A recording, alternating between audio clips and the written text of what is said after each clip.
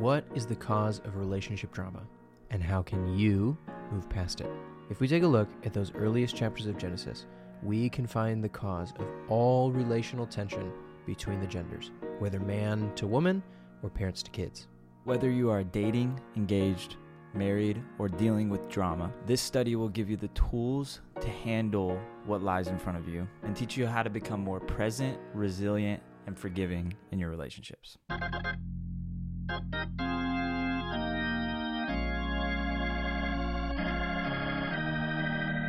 Let's dive right in.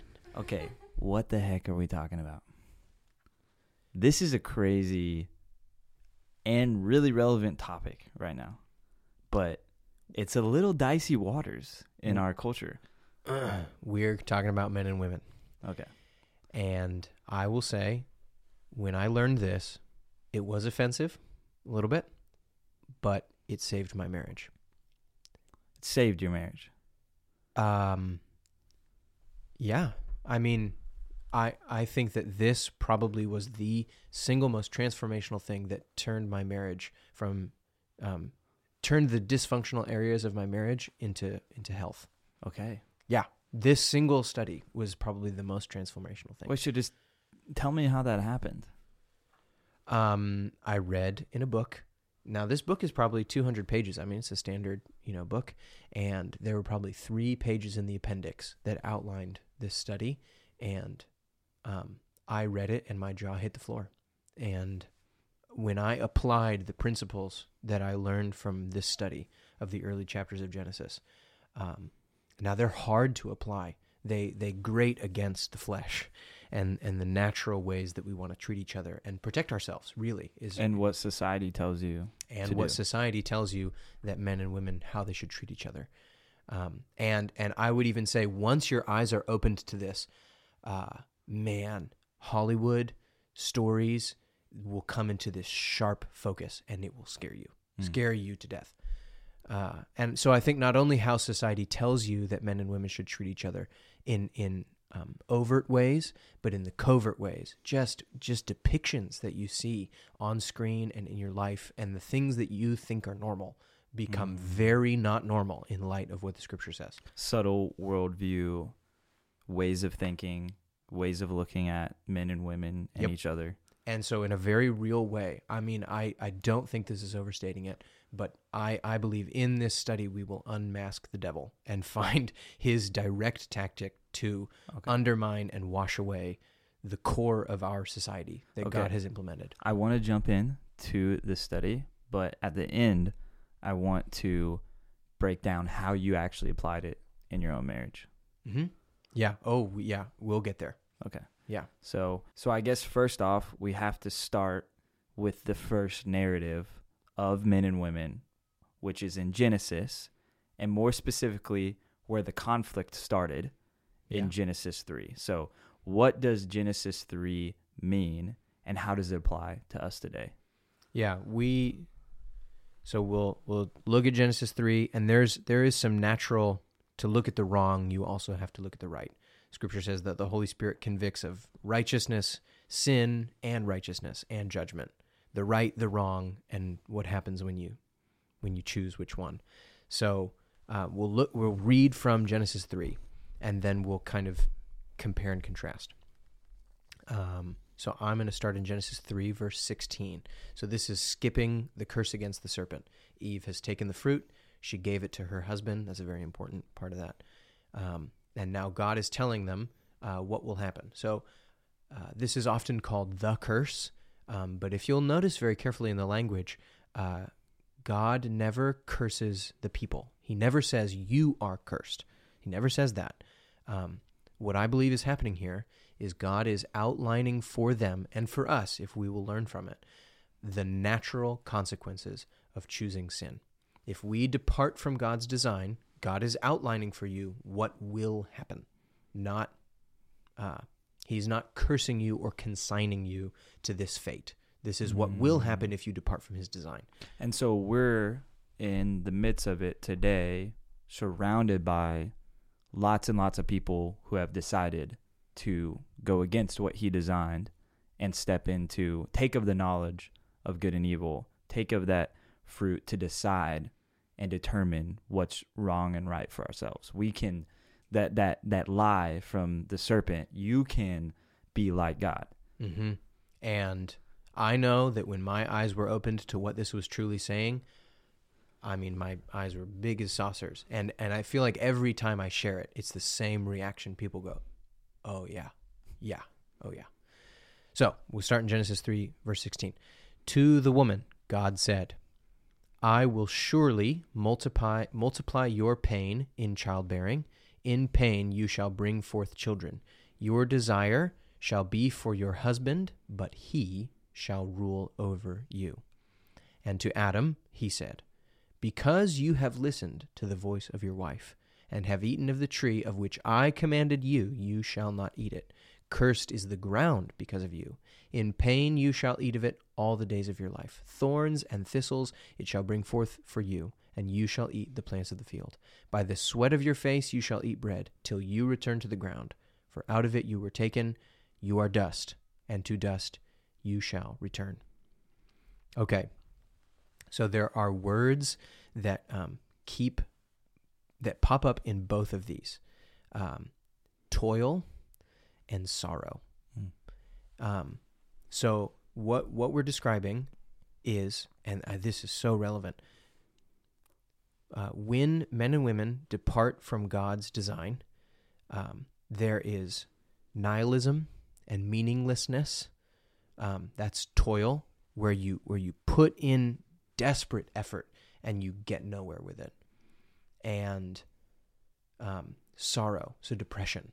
So meaninglessness and depression is what results when you walk away from God. Both of these are major dynamics in our world today, in our society especially, of this like pursuit of work and career that gets us right where we didn't want to be in the first place. It's like we hated the way we grew up, and in the house and the white picket fence and all this stuff, and the broken relationships within our families and our fathers who were absent from the home, focused on this pursuit, and we end up right back there anyway. And then this like desperate depression that's on our society, the diving into screens, social media, staying in bed, taking, government aid checks and not doing anything. And these two things are very prevalent right now. Oh, yeah.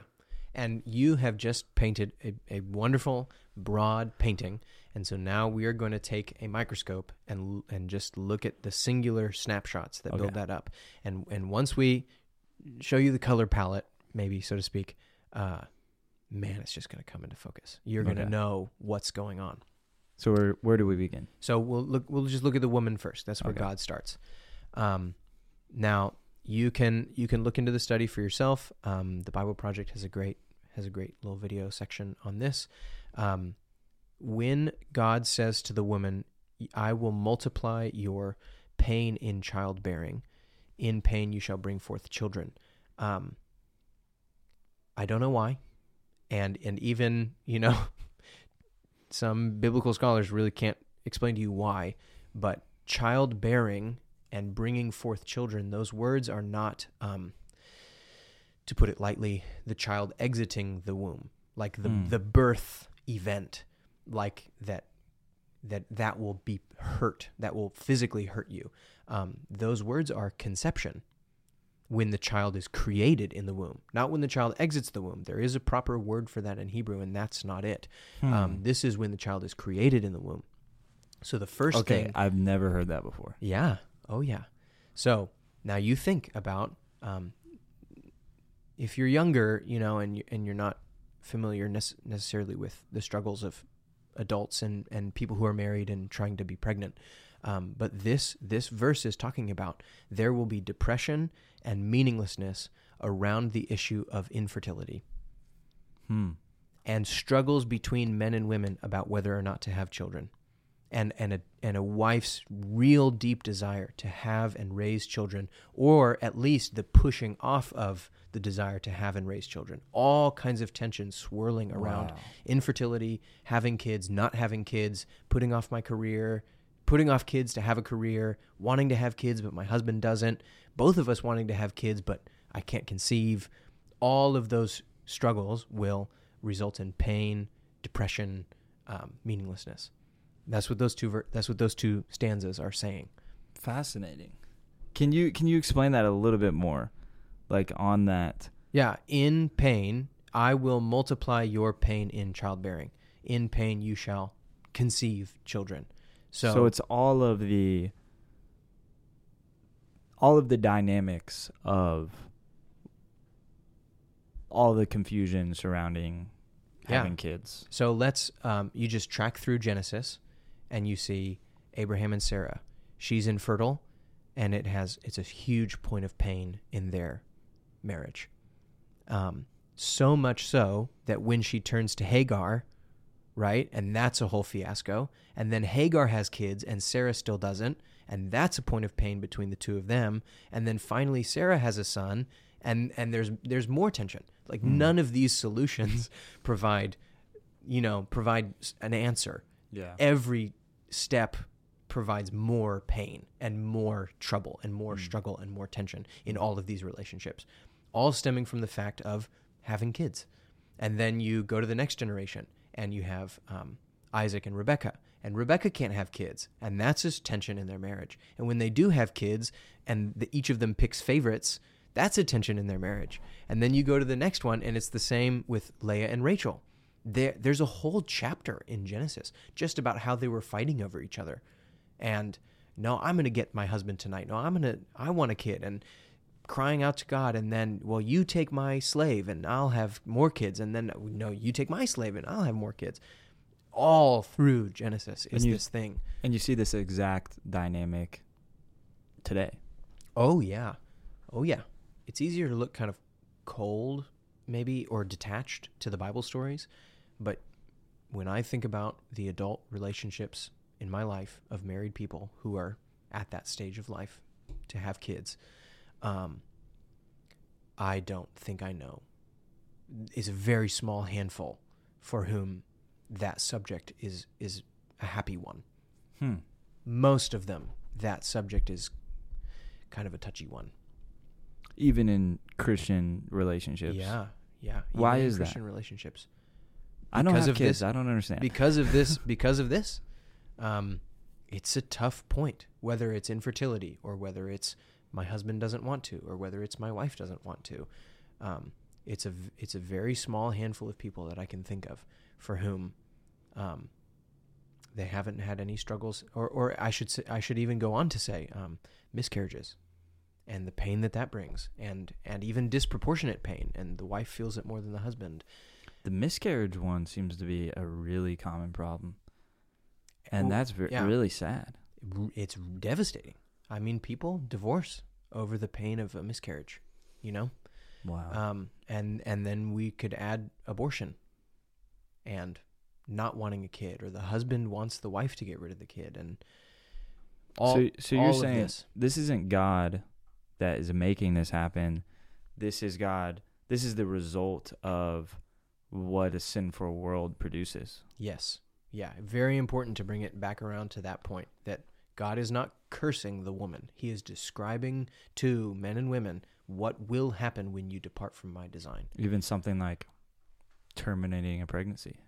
That's what happens. And justifying you go to that That's mental wild. space that my career, my life, my me is more important than having a kid and loving another person and being fruitful and multiplying like God told me to. My life is more important than doing what God told me to do and being faithful to his design for human flourishing. And this is the dynamic we're talking about. Getting that kind of seeming like a demonic trance of some sorts. Like, this is the curse. This is a curse.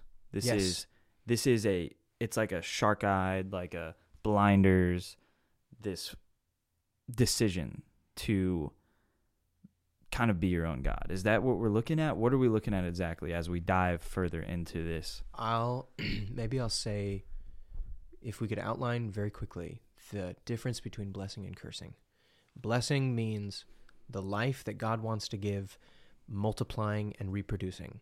I mean, you could say reproduction in a biological sense, but even just reproducing in a more, what God wants to give you and more. Jesus came to give life and life abundantly. Right. Life that he gives, and that multiplying and reproducing everywhere. That's blessing. Cursing is when the life that God wants to give is shrinking and dying and withering. So God can command that. He says, I'm going to take that from you.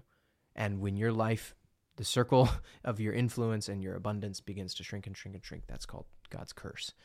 And that's somewhat of a mercy, because if that wasn't limited, then if you had more, you would destroy it. Yeah, that's like the dynamic of the cherubim at the front of the garden guarding the tree of life. Because it's like, if they get a hold of the tree of life, they're going to, the dynamic is, or the narrative is, if they get a hold of this, they're going to live forever and multiply darkness, basically. Exactly. It's the flip. It's like, instead of multiplying life and goodness and subduing the earth with everything lovely that God wants, it's subduing the earth with death, destruction, disunity, all of these things that bring damage and lifelessness. Exactly. So God can command that. He can say, you're not going to have that. I'm taking that from you. Command curse on you. But even the way that the Bible talks about it is, when you are connected to God, as you were intended to be, when your life is enmeshed with his and you're full of his Holy Spirit, that is when blessing is produced, because that's how life was supposed to be. You get to be fruitful and multiply, to subdue the earth and rule over it with him. When you leave him and leave his design and go against the grain of the universe as he designed it, you will bring about curse on your own life. He does not have to command that curse on you. You will bring about the diminishing of life just because of the path you chose. And I think that that's what's being described here, is when you go against the grain of what God has designed, you will bring about that diminishing of life on your own. And so all the pain and the meaninglessness and the sorrow happens because mankind is separated from God. Now, I don't want to say miscarriage and infertility are a result because you don't love God enough. But here, when mankind as a whole separated themselves from the life of God, now we are there. But the Bible does say, the picture painted through these stories is that when people reach out to God and petition him, that he heals those hurts in them. That's Hannah for Samuel, and Sarah and Isaac and Rebecca and Leah and Rachel. All of them have that story there. So yeah, let's dive a little deeper into this. So that's all just the first two. That we can still talk about the curse on the woman. It says, your desire will be for him, but he shall rule over you. So if the first one was concern and sorrow and depression around childbearing, the other one is sorrow and concern about the power dynamics between a husband and a wife that ultimately is heaviest on the wife. That what God is saying here is that women will want to be in charge over their husband, but the man is said to be the head, and that will be a cause of great concern for women. And you could say this in a positive or in a negative way. In a positive way, like you're married to a bad man, and that's really hard to be married to a bad man. And it's going to be hard to submit yourself, like the Bible says, to a bad man, and you're not going to want to. But so your desire will be, please, husband, be a good man, rule over me, or lead my family well. But he will be the ruler. And if you're in a tough marriage, it's going to be tough. Or it could be in a negative sense, like, I don't want to submit. I don't want to play my role as the helpmeet, the ally, the rescuer to this family. I want to be in charge. It's not good enough for me to be the helpmeet. I want to be the head. And that will also be a cause of pain, whether it's positive or negative, whether it's with the best of intentions or the worst of intentions. And the multiplied, we can talk later about how that plays out practically. So the woman's main pain point in life is relationships. And having a little sister watching my little sister in middle school, that was true. The main pain point in her life was relationships. Does my friend like me? Does the boy like me? Does my, and now watching my older sisters, I mean, that's still, and just adult women, that I know, that's it. Yeah. Is relationships is the main pain point in life. Now we're going to move to the curse on the man. Cursed is the ground because of you. In pain you shall eat of it all the days of your life. Thorns and thistles it shall bring forth for you. You shall eat the plants of the field. By the sweat of your face you shall eat bread till you return to the ground. Out of it you were taken. You are dust. To dust you shall return. So if toil and sorrow, if the meaninglessness and depression in a woman's life is bound up in relationships, the meaninglessness and depression in a man's life is mainly bound up in work. I work, I'm striving desperately to provide for my family, to have some kind of meaning, to have purpose in my life, to go somewhere, to create something that's beautiful and worth lasting and worth admiring, and everything I put my hand to fails. That is a great cause of concern, depression, and meaninglessness in men. And I think in different ages, there are different responses that some men get puffed up and they flaunt their stuff. And I mean, I think one is sometimes stronger, and you can always see both, but sometimes it's stronger in one age or another. But I think there's a whole bunch of men in our age now that are just dropping out. Yeah. Either you flaunt it and make it a point of pride. And that's the red pill community. Yep. Or you guys. Drop out.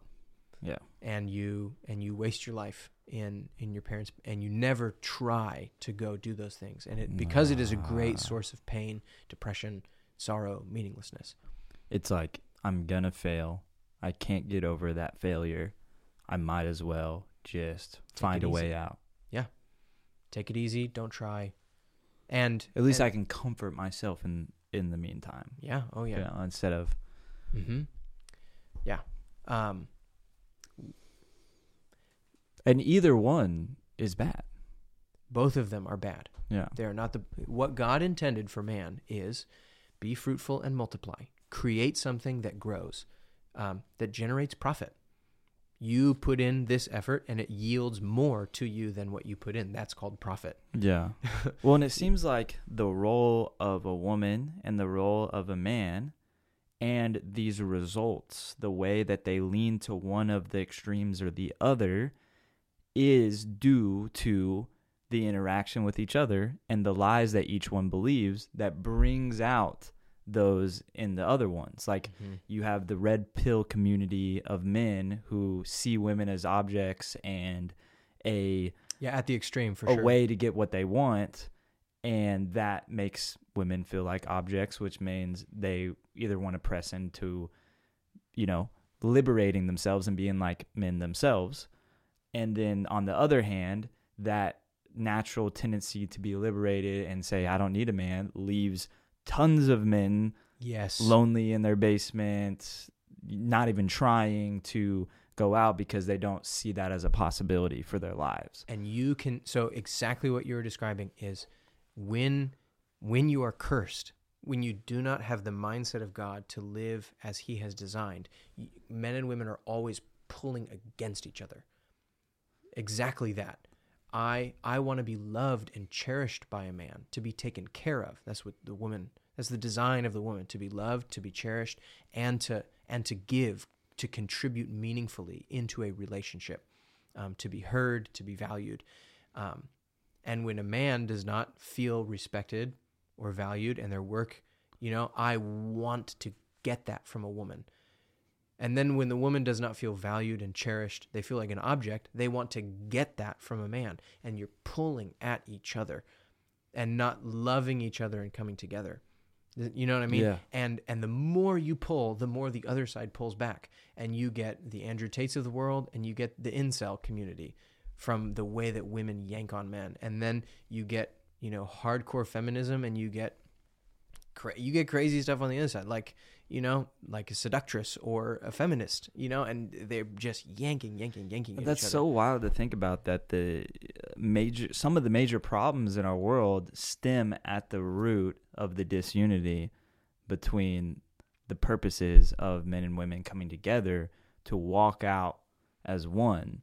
It makes me think of like the requirements for eldership in the church being a man who is married. Oh, right? Like, yes. You cannot be an elder if you don't have your saving ally with you, which maybe this is a good time to hop into that. In Genesis 1, it says, God created mankind. In the image of God, he created him. Male and female, he created them. So the image of God is not male and it's not female. It is in the unity. And there's, in Genesis 2, it says God made man. And then it says he took of his rib. But really that just means side. So the image is not just like one bone. Yeah. The image actually is, I cut man in half and created out of the one two. I took two halves and made full people out of both halves. And so literally you are my other half. I think that phrase that we have preserves the meaning of the text. Yeah. Is that it's not just you are a part of me, but that you are my other half. And only in both coming together, God separates to create diversity, but in the diversity he wants unity. And only in the unity is there the wholeness again. Men and women have to work together. If they separate or they try to get out of each other a need, you'll always lose, and you'll end up in the curse. And you have to give to each other. And it says, I will create a helpmate for you. Can you go into what that actually means? Because sometimes when we hear helpmate, we just think of 1960s wife, which isn't necessarily a wrong thing, but the way that we're like, oh, that's misogynistic or whatever, that's not what the Bible is talking about. It's not talking about a 1960s wife. What is the Bible talking about when it says, I've created a helper for you? So go to your Bible study tool. I love Blue Letter Bible. Click on that word, helper, and read all the other uses. And you will find that the vast majority of other uses, that word is what God is described as. A man is in trouble, and God comes as the helper. And in all these other, it's like rescuer, salvation, you're my savior. I was in a troubled spot that I could not get out of on my own. And so God had to do for me what I could not do alone. And God sees, so this is the picture, that God sees man in a helpless state, alone. And oh man, it is not good that he is alone. He needs someone to, in a sense, save him. Yeah, really, rescue him from loneliness. And no other animal in the animal kingdom can do it. A woman has to do it to rescue man from his loneliness and rescue him from what he would do on his own. Yeah. And so he separates man and gives him the gift of the feminine, of woman. And so the role that God has given to women really is to be the rescuer of a man alone. And the role that man has given to a woman, the gift is of leadership. And this is the controversial part. But I really do believe in my own marriage that my wife craves leadership. She wants my leadership. And I crave her input. We are codependent on each other. And I know that without my wife, my life would tank. Yeah. Not just like, oh, if she didn't cook my dinner, but like if I did not have her wisdom, her tactfulness, her practicality, her discernment, my life would be in big trouble. She seriously has rescued me from so much trouble having her there, because that's how God designed the unity, for us to be together and not apart, and not at odds. And that would make sense why that's a requirement for a man that steps into the role of a pastor or an elder, is that they are married, because they are not ready. They are unprepared for that kind of role, for that kind of servant role in a church body, if they don't have their saving ally with them. Yes. Which is a crazy flip of what society tells you is valuable and not valuable. And what's wild about that is in the midst of trying to society or the world or whatever you want to call it, the demonic lies that we often believe, it's this lie that whispers in women's ears that say, you're not valuable. You're not valuable. You're not valuable. And here's a solution. Give up what God designed for your womanhood and become like the man that rules over you. Your desire will be for him. But all that really is doing is saying you're not valuable. It's agreeing with that lie that you're not valuable. Yeah. What God has designed for you is not good. It's not good enough, and it's not good. You should be the thing that God did not make you to be. And that's so crafty because it turns out that that's exactly the thing that saves humanity. Yeah. Is you not believing that lie, that you're not valuable, and stepping into that role as saving ally or rescuer. Yeah. Exactly. So Genesis 3:15, one right before, I will put enmity, this is talking to the snake still, I will put enmity between you and the woman, between your offspring and her offspring. And I think that's very well known. Oh, he shall bruise your head, you shall bruise his heel. That's very well known because it's talking about the proto-evangelion. Yeah, it's talking about Jesus, your offspring and her offspring, and now we're looking forward to Jesus. That's a very macro view of definitely what it's telling us. But I remember a couple of readings through the Bible ago, I clued in, I will put enmity between you and the woman. There is a special demonic attack on femininity and womanhood. I really believe that.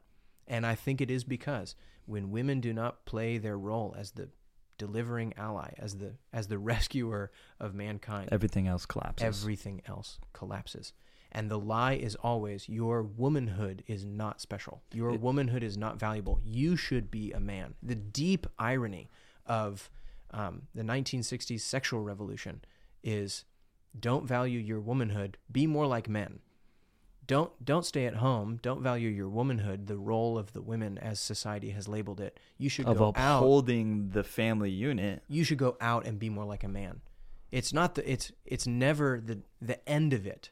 The ironic destruction is that the end of it is never the liberation of womanhood. It's the destruction of womanhood. Go be a man. Everyone should be a man. Well, what's wild about that whole narrative is the thought of the seductive serpent that is saying, hey, look at what you could have.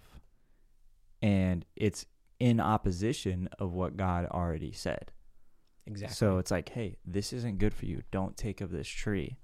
And the serpent goes, hey, did he really say this? Did he really say you shouldn't do this, act like this, think like this, whatever? Isn't God holding you back? Isn't he holding you back? What God said isn't good. He's holding you back from something great. The role that God gave for you is not good. He's holding you back from something great. And I think, and we've been holding on to the womanhood thing, but I think the same thing for manhood. You don't need to lead. Just let somebody else do it. Sit back, play your video games. It's not that big of a deal. You know what? Responsibility, hard work, going out and, making something of your life, trying to work for a profit, that's not worth it. Leave that to somebody else. You just do whatever you want. That's not the good life. Or let your wife be the leader. Let your wife she wants to do it anyway. Yeah. You can stay home. It's not that important that you go work. She can work and you can take care of the kids. We might get some hateful comments for this one. But that's the point, right? It's worth it. That's the spirit that's coming against it. It's worth it. The lie is always God's design is not good enough. You probably know better. And then to the other point of the man, it's like, I don't need a wife. Yeah. I can be tech billionaire. I can go and achieve what I want. I can have as many women as I want. I can use women. I don't need them. Yeah. And think about Solomon. Yeah. Debatably the richest man that's ever existed. And yeah, exactly. Was the most depressed man. There's a line. Dude, that is so true. That is so true. This is crazy when we unpack these narratives, how you see it weaved in everything, on both dynamics in society today. And that's like the point of the the biblical narratives and how that's the truest form of truth that we have is you can see it in every different category. It transcends the scientific categories or the boxes that we try to put knowledge in, and says that this is base reality. This is base truth. This is the word of God. This is living and active. This is truer than true. It's true no matter what. It's true no matter the ways you spin it. If you want to ignore it, it's true no matter what. It is and baked into the very good creation. And it will set you free. Mm-hmm. And if you come to the knowledge that the Spirit, your conscience, God is always trying to show us, and the humility that comes with it, when you step into that, you're set free. And you begin to see and begin to know how to build, like you said, with your own marriage on a firm foundation, on the foundation of truth, on the foundation of flourishment and life-giving. You're stepping away from the desires of your flesh and you're walking in the desires of the Spirit, and you're liberated because of it. Truly liberated and truly a force for life. Okay. We started zooming through the Bible. Let's ground it back in the practical truths about men and women that saved my marriage. Okay, so from Genesis 3, men who God designed to be the leader of the home, they flourish in that role. Women who are designed to be the ally, the rescuer of the home, flourish in that role. And anytime you deny those roles, there will be pain and curse, like we talked about. And the devil's greatest tactic is to try to flip those roles and erase manhood and womanhood altogether as they exist in the unified distinction, distinct but unified, like the Trinity is. That becomes the image of God. That becomes yes. Anytime you erase man or woman and best both, the whole thing will fall apart, and you won't even have categories to return to.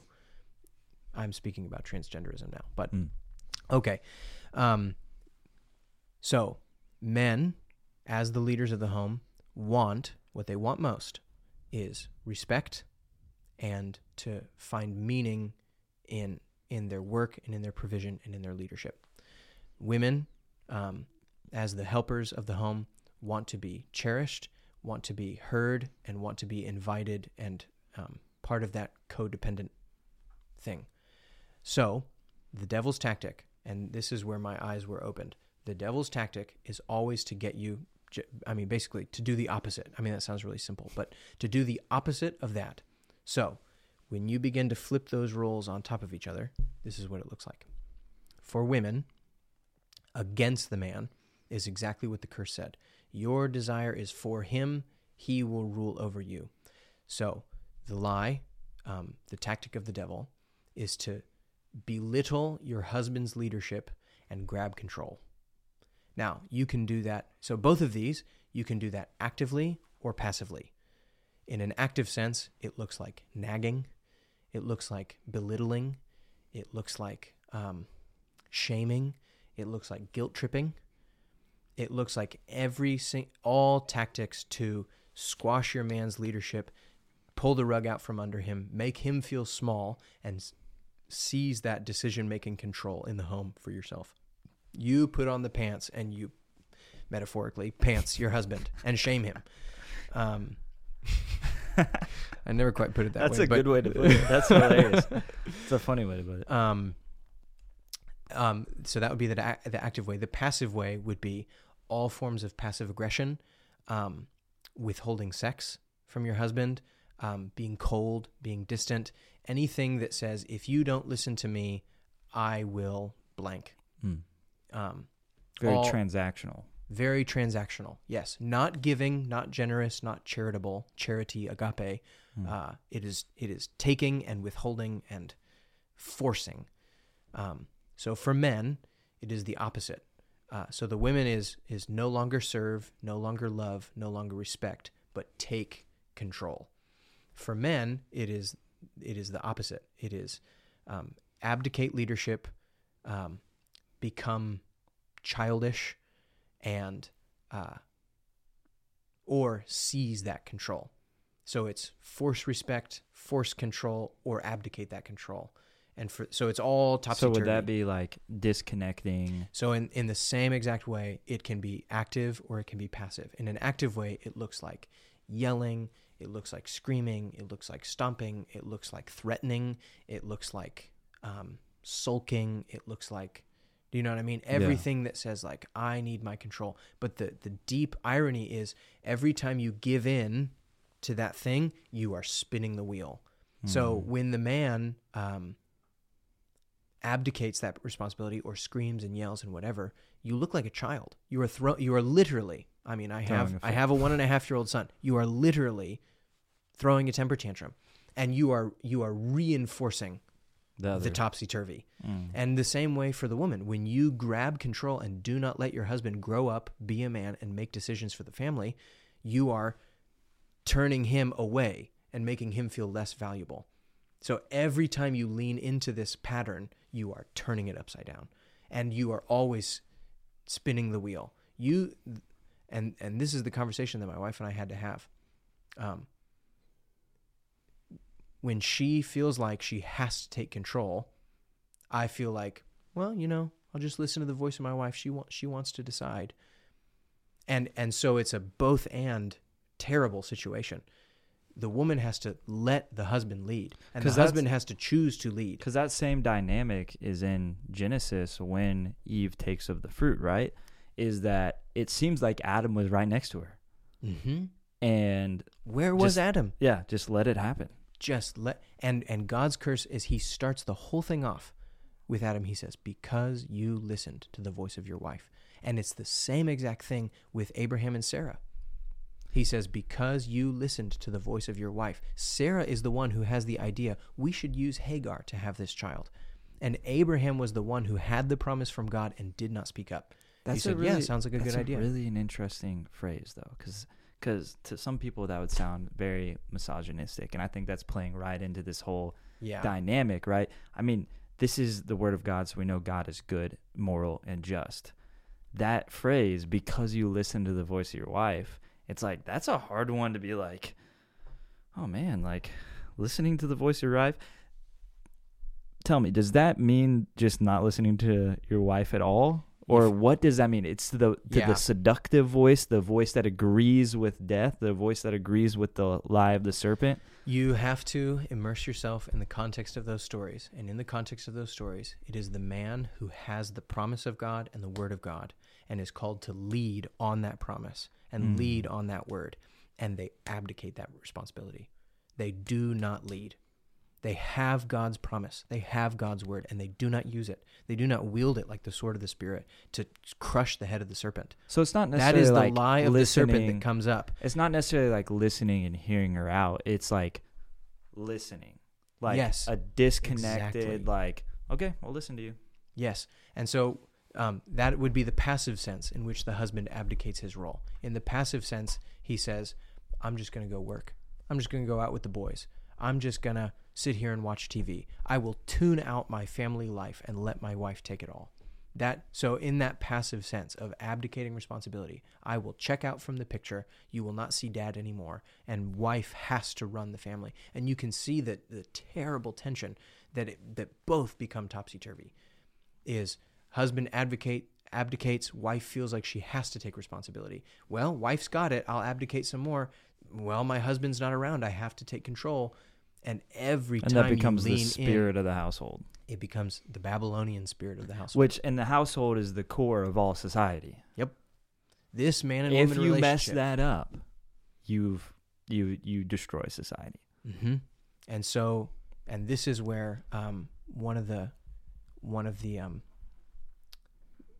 most highlighted places that I saw this recently was in WandaVision. I know that was a long time ago. Yeah. But she literally generates her husband. Did we talk about that on our first podcast? We did. She literally generates her husband out of herself.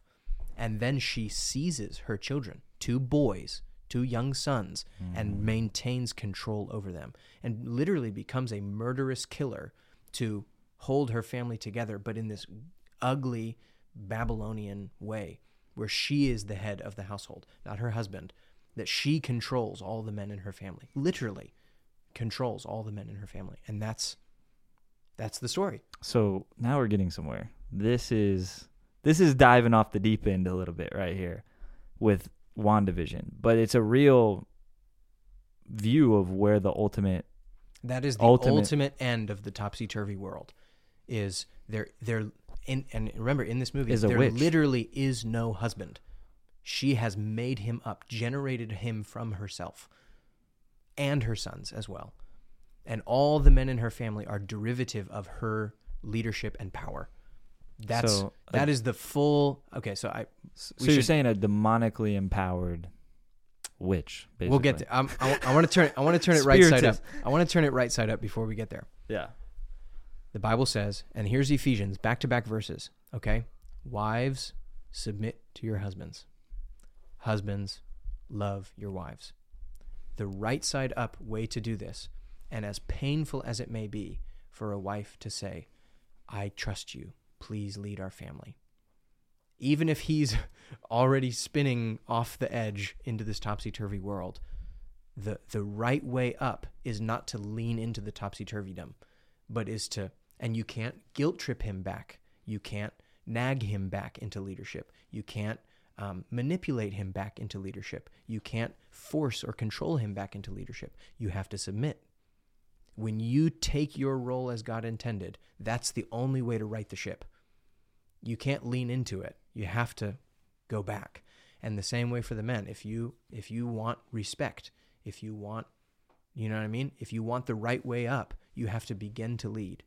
As bad as you may feel about it, as ill-equipped as you may feel about it, as cold and distant as your wife may be, you have to love her, cherish her, listen to her, and lead. And it's this deep irony because it's all a positive feedback loop and a negative feedback loop. And the only way to right side up is to begin to just do what God said. When you live in the design of God for men and women's relationships, the whole thing turns right back up. And so the whole thing is when I was opened to exactly how I was doing that, the temper tantrums and the abdication and the whole thing that was turning it topsy-turvy, I had to positively bring it right side up. And I watched my whole family flip right side up, and as I was clued into the tactics that I was using that leaned into those lies. And if I remember correct, video games was kind of part of that for you. A whole part of that. And video that's games something was a whole you part used of that. as a escape from that responsibility? Oh, yeah. Okay. And I'll even say down to, my wife's a better driver. I'll let her drive.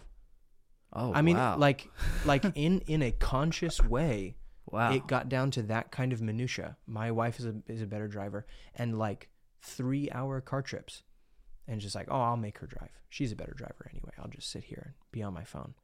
And I remember she had to tell me. She said, I don't like that. I want you to lead. I want you to bear the burden of this responsibility of taking our family from A to B. I don't want to do that. I want to be the woman in the passenger seat being taken care of. And I had to, she is literally a better driver than me. And the world goes, no, don't say that. But you don't want that. Exactly. You don't want to be taken care of. But you're capable. That's the topsy-turvy. But she wanted the ship right side up, and I had to agree. Okay, I'm going to step right side up into the world that God intended and take responsibility, even in this seemingly meaningless minutia of who gets to drive the car. But truly, that's spiritual warfare. It was spiritual warfare to turn our ship right side up and do things as God intended. Positive spiritual warfare. Yes. That's taking the fight to the enemy. Yes, and saying, no, the gates enemy's of lies hell cannot prevail. The enemy's lies are not going to run our household. Yeah. God's ways are going to run our household. And she is going to be valued and cherished, and I'm going to take responsibility and lead. And I'm going to suffer for my leadership, as it is supposed to be. That's how it's supposed to be. Okay, you ready? Yes. Now we're going off the deep end. First, let me ask this. Okay. Why do you think so many even relationships in the church end up this way? What's the temptation? What causes it to be this way? Why is it so hard to escape from it? Why is it so hard? Okay, my real question is, why is it so hard for us to take those scriptures at face value and just see it for what it is? Why do we always want to reinterpret those things? I have two answers. The simplest answer is we think we are wiser than God. I mean, that's curse. It's the same old. The it's world, the same thing. the flesh, the devil. Does that make sense? So the flesh says, I want power. I don't want responsibility. The world says, female empowerment, men get out of the way, toxic masculinity, and the devil's lies are just egging all of them on. The lie that you can make decisions apart from God. Yep, and God's way is not the best way. You're probably right. God's probably wrong. And then, so that's just one, is because we think we're wiser than God. And part two, and this is my personal soapbox just for right now, is that much of the Christian world does not want discipleship. They want salvation. They want to be saved from trouble. They do not want to learn from God. They do not want their relationships and their lives to be right side up God's way in so many different areas. They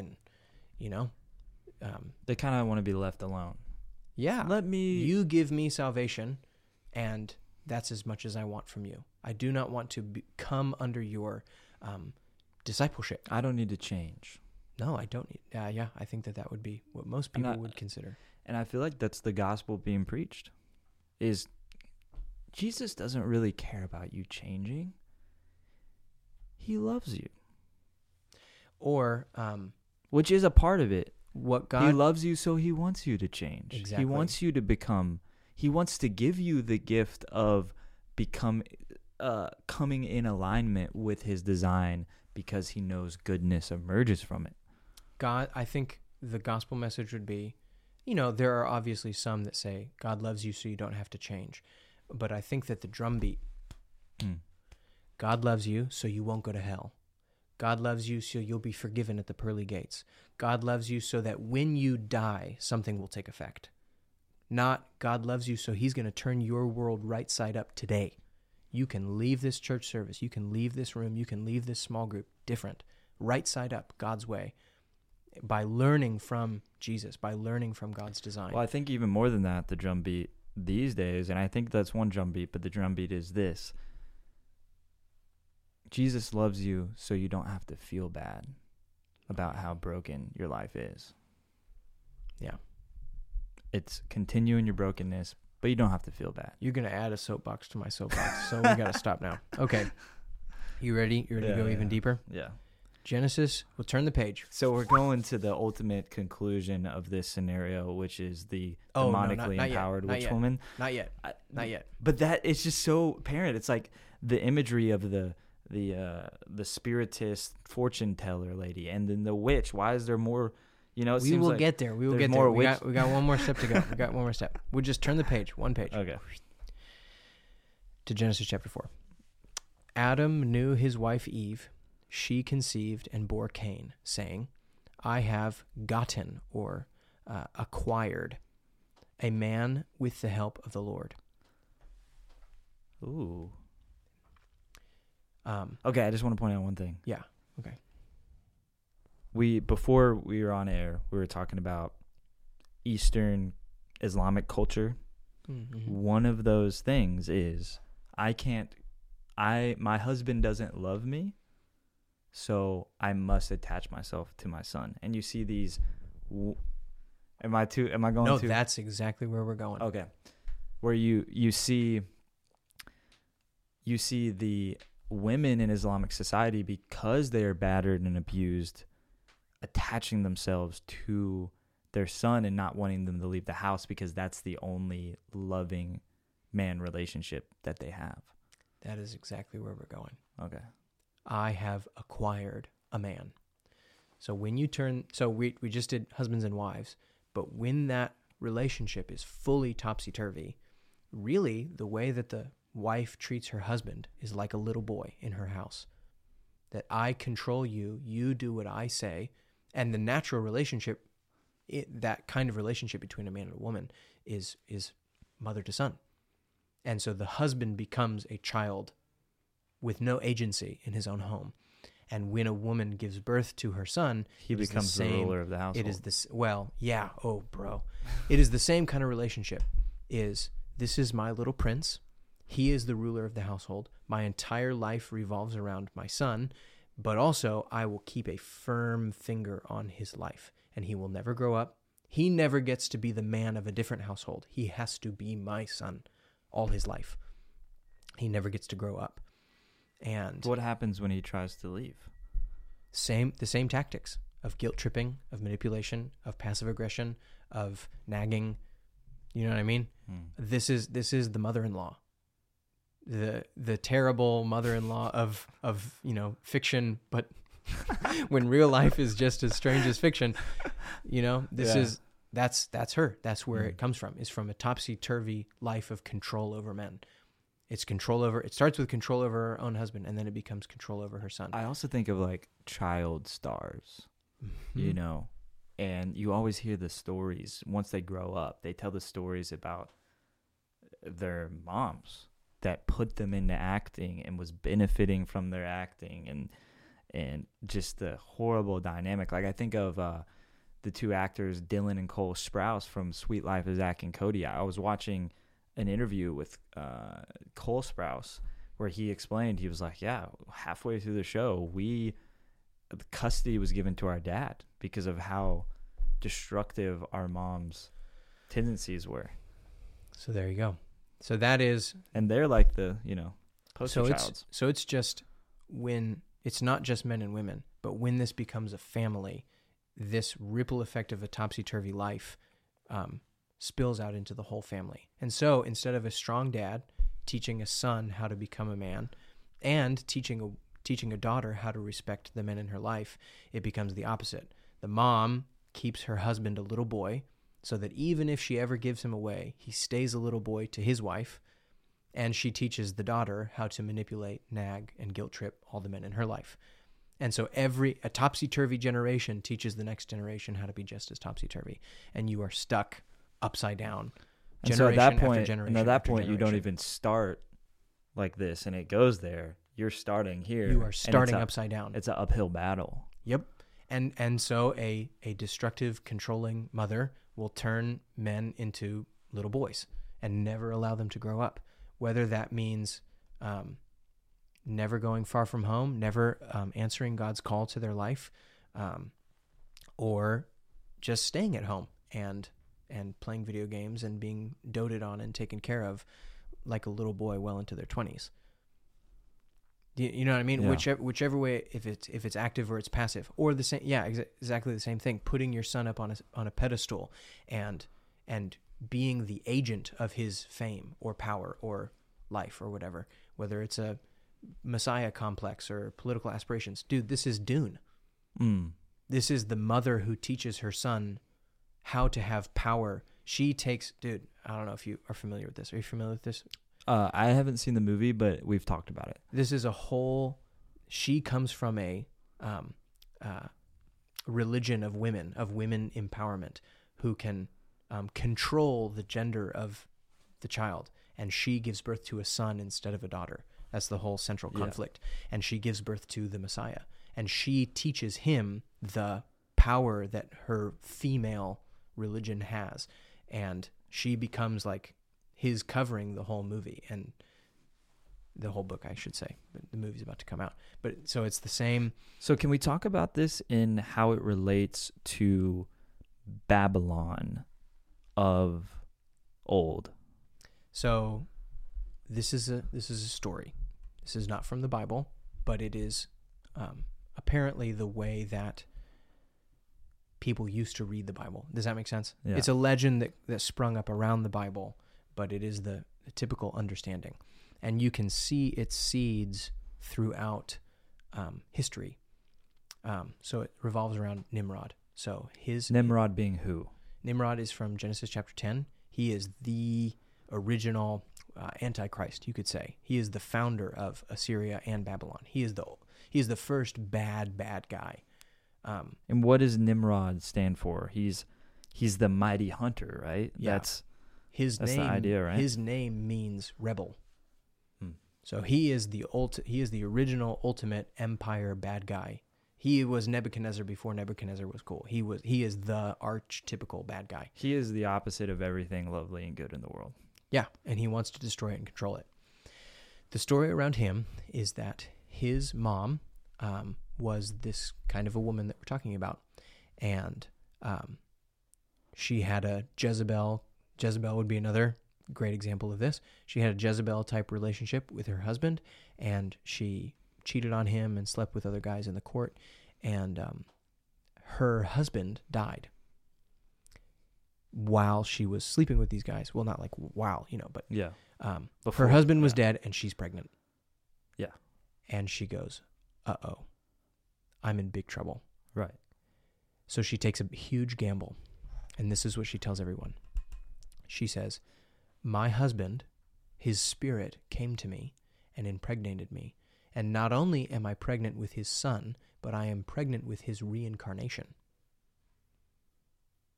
And so it's a big gamble because, as crazy as that story sounds, if she gives birth to a son, it's plausible. Then she won't be put to death. And she won't be put to death if people buy it.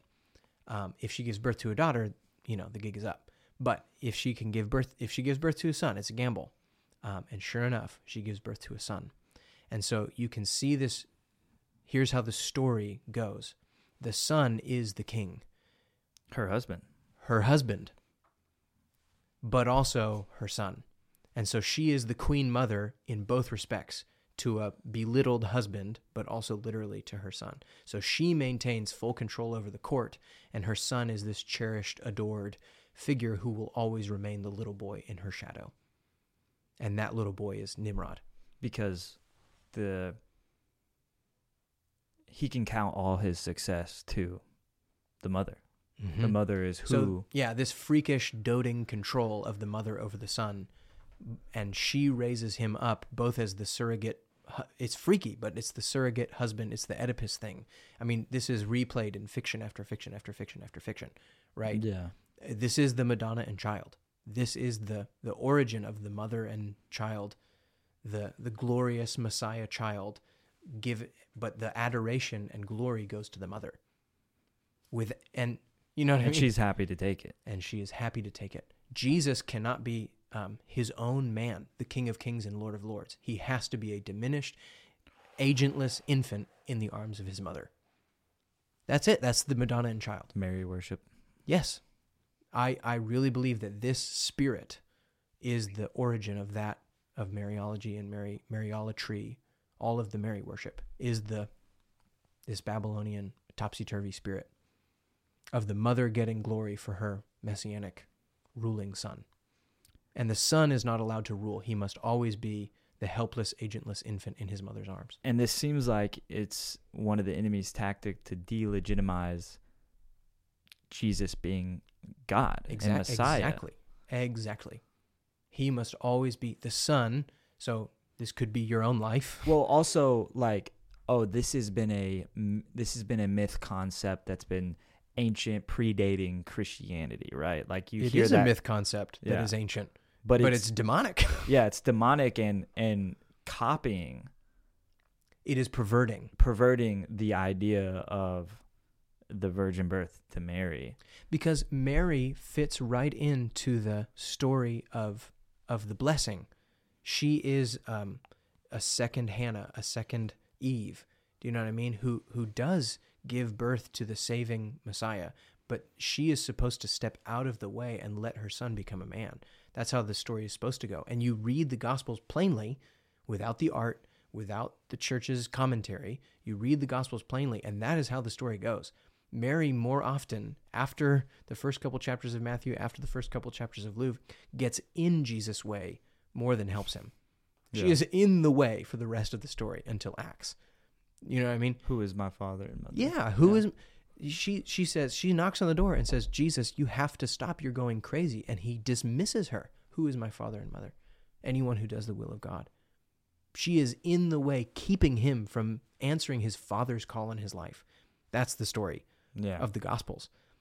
Woman, what does this have to do with me? That is a certain way to paint the picture of John chapter 2. But she is nagging Jesus, trying to manipulate him to fix the wedding. And he says, what does this have to do with me? He says, I'm not doing this for you. I'm doing this for my Father's calling. He separates himself from that Mariolatry picture of his own mother. My Father, who's the head of the church. Go ahead. I just think of that idea. It's like, yes, when Paul says, like, wives submit to your husbands as they submit to God. Mm-hmm. Jesus is showing us how he submits to God. Mm-hmm.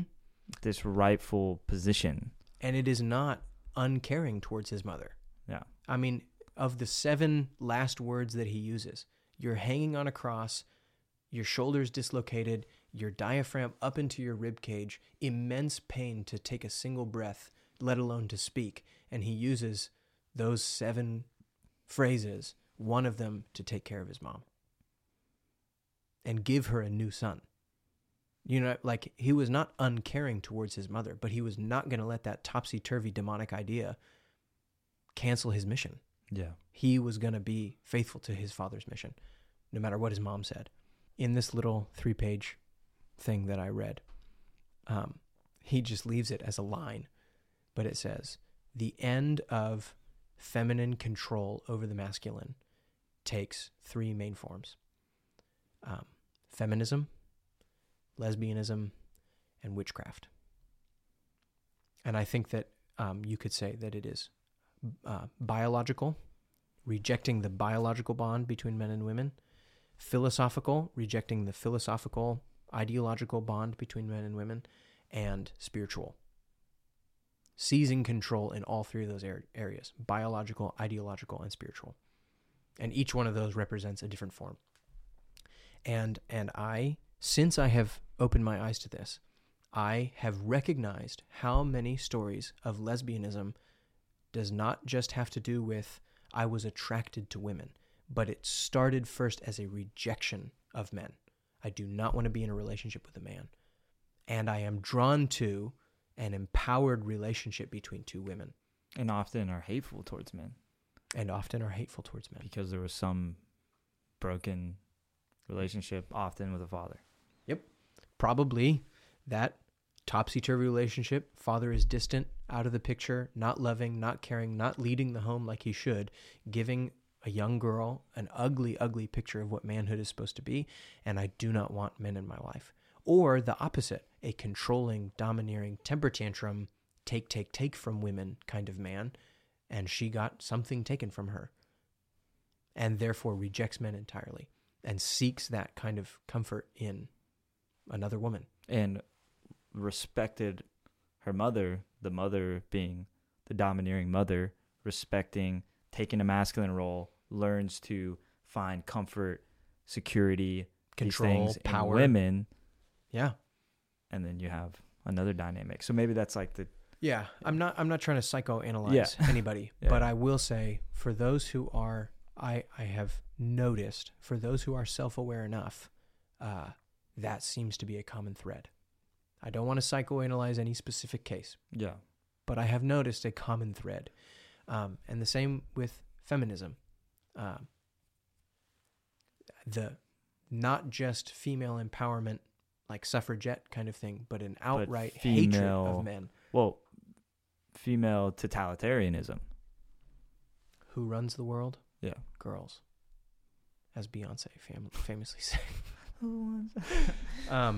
Okay. The deep, spiritual one. The deep, terrible irony is when men and women go topsy-turvy, both end up erased. The sexual revolution did not teach women. It promised female empowerment, but who did it really benefit? It actually put women in bondage to sexual exploitation by men, to not be cared for. Men no longer have to take care of homes and take care of women. Or take care of kids. It's have free sex as much as you want, and if that results in a child, guess who pays the bills? Yeah. The single mom. Then you do so. Yeah, and then the man leaves. And so And the government will pay for it. And this is the topsy-turvy thing, is men are more free to be impotent, lazy, animalistic and not take responsibility, and women are more bound in this terrible juggling of trying to control all of life, instead of being unified and saying that there's a helper and a leader. It's all upside down. And the sexual revolution did that, and feminism did that. And who has to pay the bill on a date? You know what I mean? Well, she's got a job, and she could pay for it just as well as I can. The whole thing is that when you tell women that being a helper is not valuable position, actually you do not empower womanhood. The end of it always, always, always is to erase it, to erase womanhood. You tell women that womanhood is not valuable, so you must be a man. And then you tell men being male is not special. Let women take it. Does that make sense? Yeah. And you can see women graduating from university at higher rates than men, and men just dropping out. And you can see, so how does this, I'm just going to go right there. How does this dynamic between men and women and this pattern and this unequal scales, let's say, or this flipping, how does this flipping of the role of the masculine and the feminine dynamic, the man and the woman, lead to witchcraft? Oh, power. When you seek power, you can seek power over your own biology. You can seek power over men in ideology and in lawfare, or you can seek it in the spiritual world. And it is notable that, just the idea of the coven, that it's witches, it's women. You know what I mean? Yeah. I don't want to overplay that, because it's not totally fair. But it's not nothing. It's not everything, but it's not nothing. And it seems like once you've, circumvented God's design in the other areas. Oh yeah, there's no circumventing reason, God's desigin in the spiritual world. Yeah, there's no reason not to go there. And you see it kind of in today's culture associated with. And it's a I source mean, of cities power. like Austin. Yeah. Oh yeah. How much, I should say, the deterioration of the roles of maleness and femaleness, of men and women, and the distinction between them, and how that has crumbled, and how the demonic lie. I should not say feminism is the problem, or that whatever, because it's the whole topsy-turvy. You can blame the men just as much as the women. The entirety of the topsy-turvy demonic lie. And part of that shift has resulted now in a rise of witchcraft across the country. So is it safe to say that the main predicament and problem that we're in, besides the problem of sin and selfishness and all this, is not operating as the image of God, being a man and a woman walking in unity in their respective roles and coming together as one flesh in a marriage, leading households, leading society into filling the earth with life, love, joy? I personally think there is no possible way to turn our country around through laws, even through social programs. The only way to turn our country around is to get men and women to love each other and to raise their kids to fear God with respect and integrity. And the only way to do that is to get people right side up God's way. And right side up in the church, because and right side up in the church. The only way to turn our country around is to get this core, to get the demon of this whole thing cast out, of this topsy-turvy world cast out, and to kill the snake in the garden, get people saved, and turn their lives right side up. And you will save the man and the woman and the kids, and that's the only way. I genuinely believe that. But there's a whole demonic force coming against that. Oh yeah, when you touch that, you touch. I really believe you touch the ant pile, and you touch, I think, at the heart of the final push of the enemy to push our country over the edge. I think it's into the end game. This may be. I don't want it to be dramatic, but I really do believe it is the end game. Yeah. And you can see that in cultures across the world, that this is the final play. And at the end of this, it's over. God brings judgment. I mean, it has played out in history like this again and again. It's coming to a culmination. Yeah, I don't want that to be doomsday, and I don't want it to be stupid. Well, it should be sobering. It should be sobering. I do mean it honestly. Yeah, and that doesn't mean that you're hopeless to walk in truth in your own marriage, in your own life, and raise your kids. No, in a way that's powerful and effective. I mean, if the world is topsy turvy, you might as well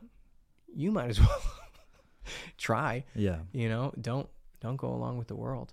Yeah. You have any other comments or questions? I just think this one's more important than ever to pray for. Yeah, man. Lord, our country, our marriages, our families desperately need your help.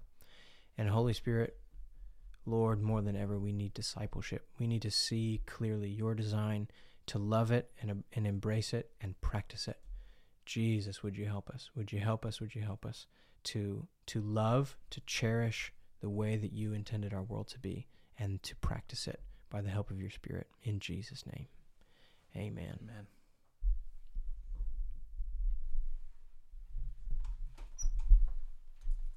Hey guys, thank you for making it to the end of this episode. If you enjoyed it, please leave a like, a comment, and subscribe to our channel. And if you want to give to the podcast, you can give at divinecreative.org, and that link will be in the bio and on our channel.